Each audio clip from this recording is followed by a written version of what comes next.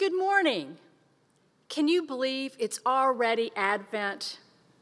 Even though the month of March seemed like it was 35 years ago, somehow we find ourselves beginning the journey once again to Bethlehem to celebrate our Lord's birth. Today is the first Sunday of Advent. Advent is celebrated during the first 4 Sundays before Christmas.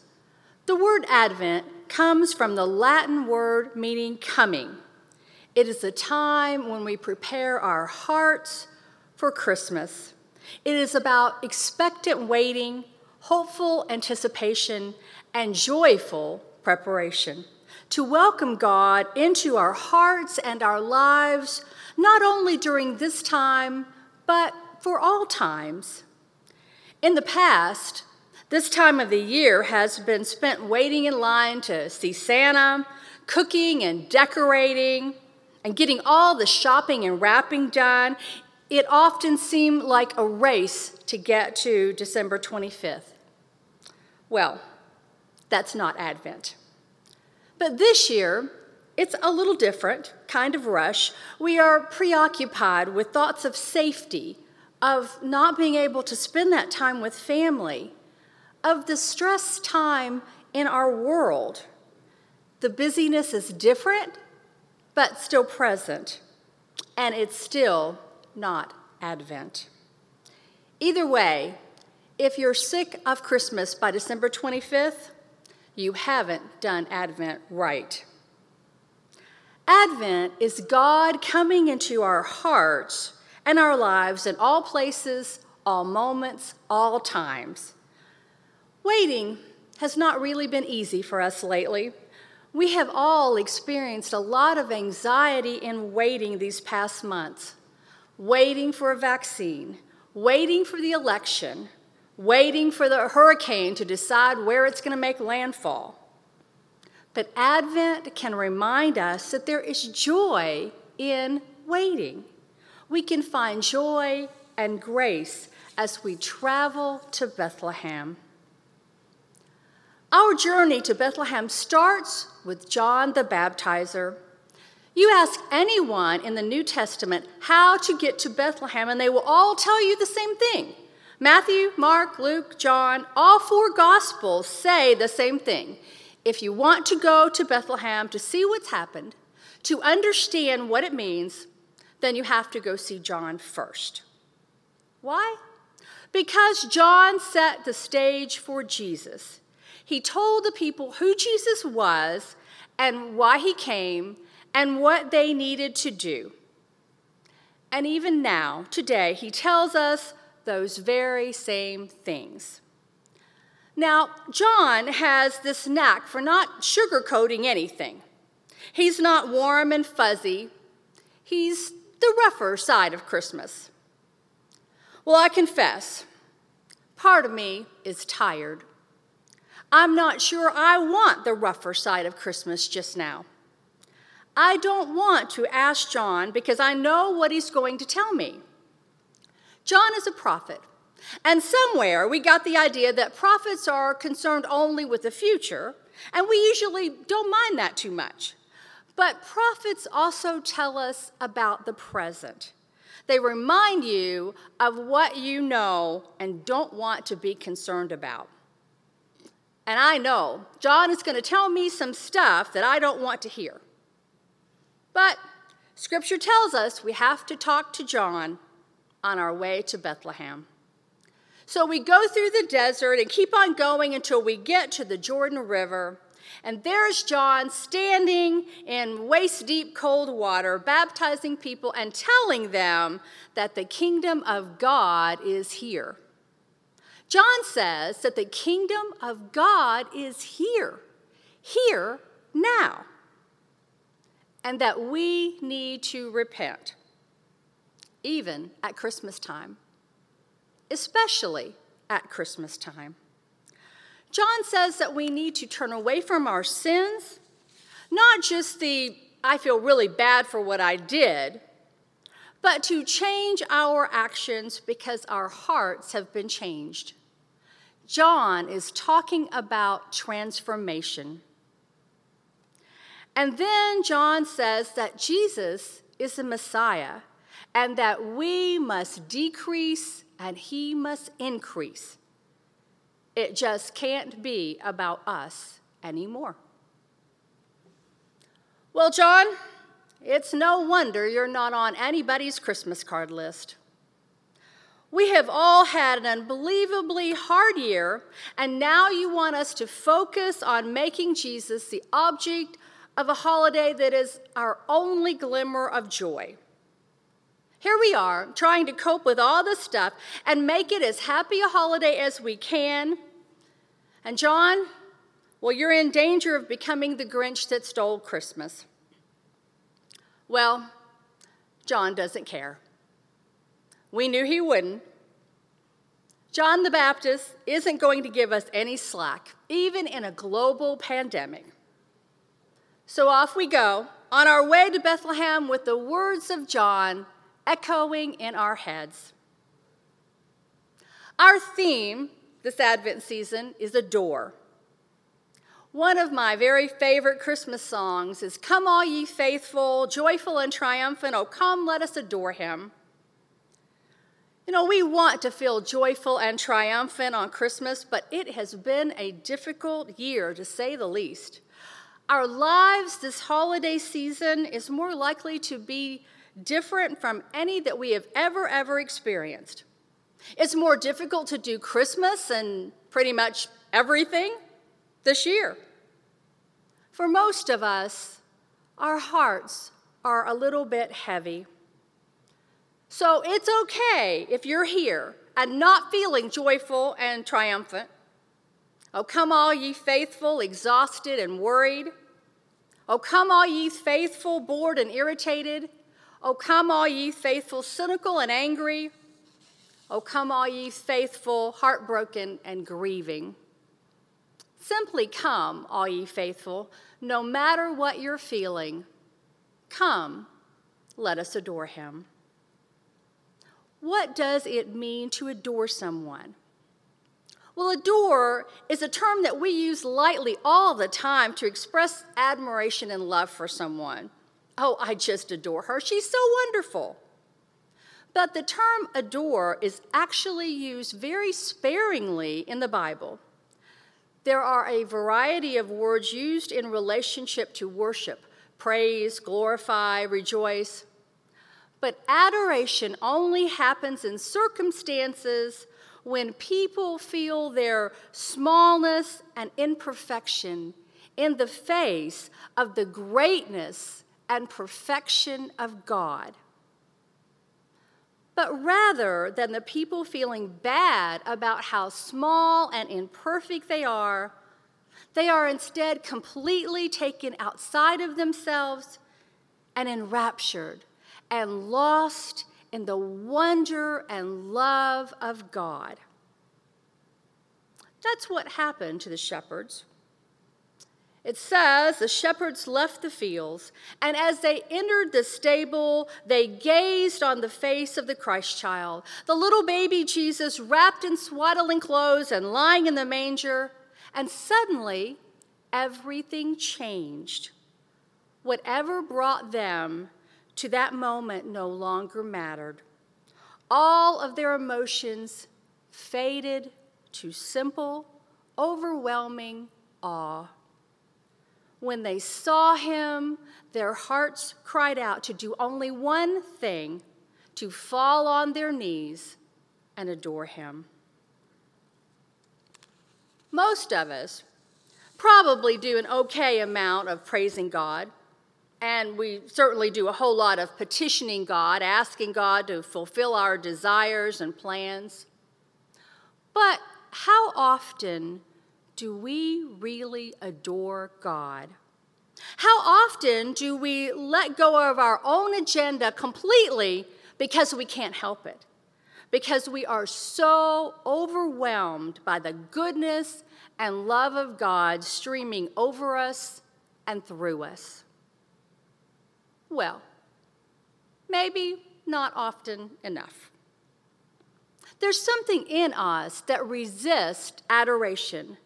with praise and petition and even rejoicing and glorifying, we're still in control.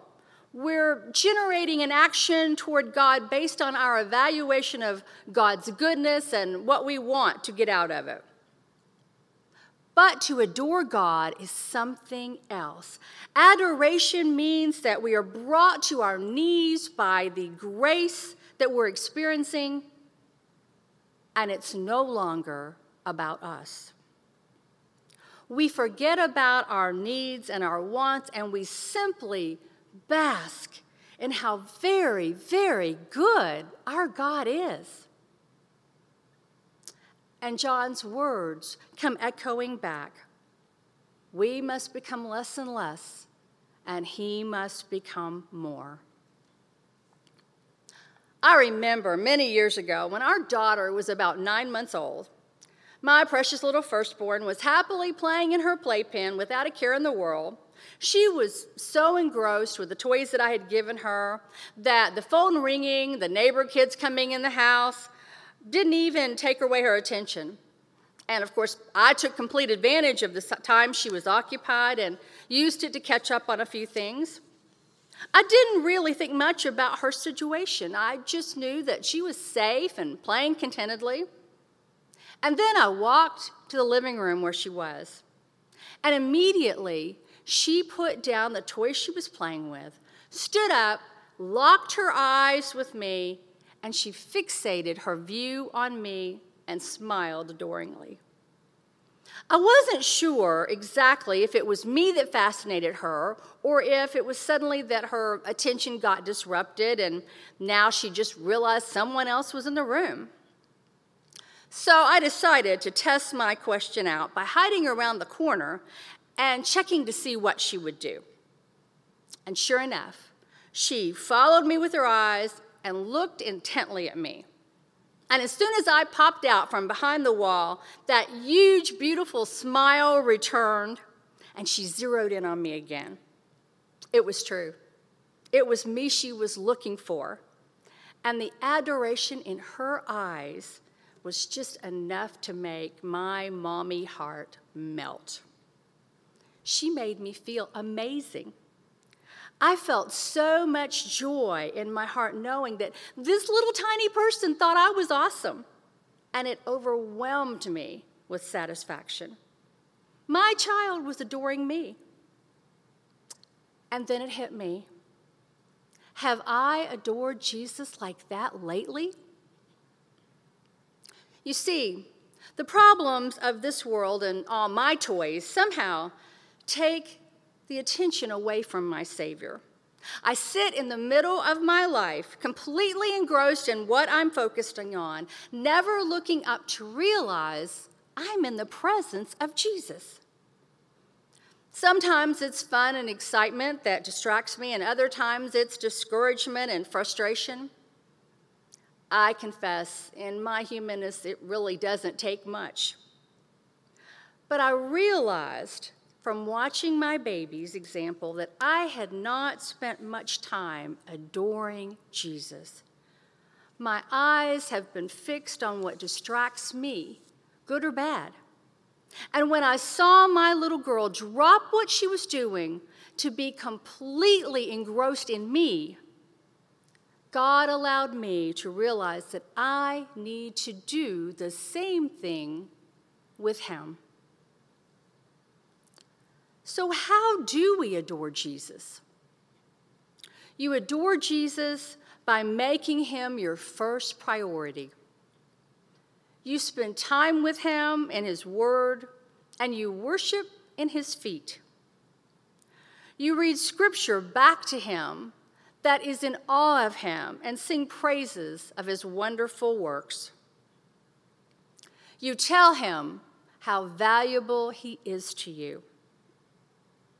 You keep your gaze fixed on him. Yes, even in a pandemic. You remind yourself often that he saved you. You let him know that you recognize that he alone is your life source. You tell him every day that you love him. There are some days when I know that I will never accomplish everything on my to-do list. From sunup to sundown, I chase after goals and priorities and tasks that probably really don't matter much in light of eternity. But yet I still find it hard to just stop and savor the richness of Jesus Christ. And it's because I let the things of this life stand in the way. And John says, we need to repent. Why should we adore Jesus? Most religions are based on the word do. Do keep all the rules, do what's on the list, and God will love you.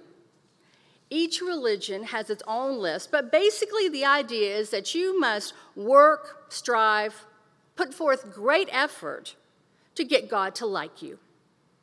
But Romans 5, verse 8 says that while we were yet sinners, Christ died for us. God came to earth as Jesus to say, hey, you guys have got it all wrong. Of course doing good things matters, but it doesn't make me love you any more or any less. My love for you is unlimited, unconditional, unchanging, and undeserved. So let me teach you a new concept called grace. You can't purchase it, work for it, or be good enough for it. It's a gift that will cost me a lot, but it's free for you. Everything I do for you, to you, in you, and through you, every single blessing you have in life is a gift of my grace. I've done it all for you. Religions are based on the word do, but salvation is based on the word done. Jesus has already taken on the expense of your salvation. Christmas is the promise, and Easter is the proof. Today, we begin our journey to Bethlehem with the memory of the grace that we have received. Grace chose you, grace sought you, grace drew you, grace forgave you, grace reconciles you, grace transforms you, grace empowers you, and grace will deliver you. My friends, it really is grace upon grace upon grace. And that grace has brought us safe this far. And that grace will lead you home. Pray with me, my friends. Gracious God, you are worthy to receive all glory, love, and praise. You have given us the gift of yourself. We thank you that the kingdom of God is here now, in these hard, holy days, a kingdom that cannot be shaken by the things of this world. We are grateful that you can even use a pandemic to accomplish a spiritual purpose in our lives. Help us to use this time to get a sense of who you are and to find ourselves adoring you, lost in wonder, love, and praise. For it is in the mighty name of Jesus we pray. Amen.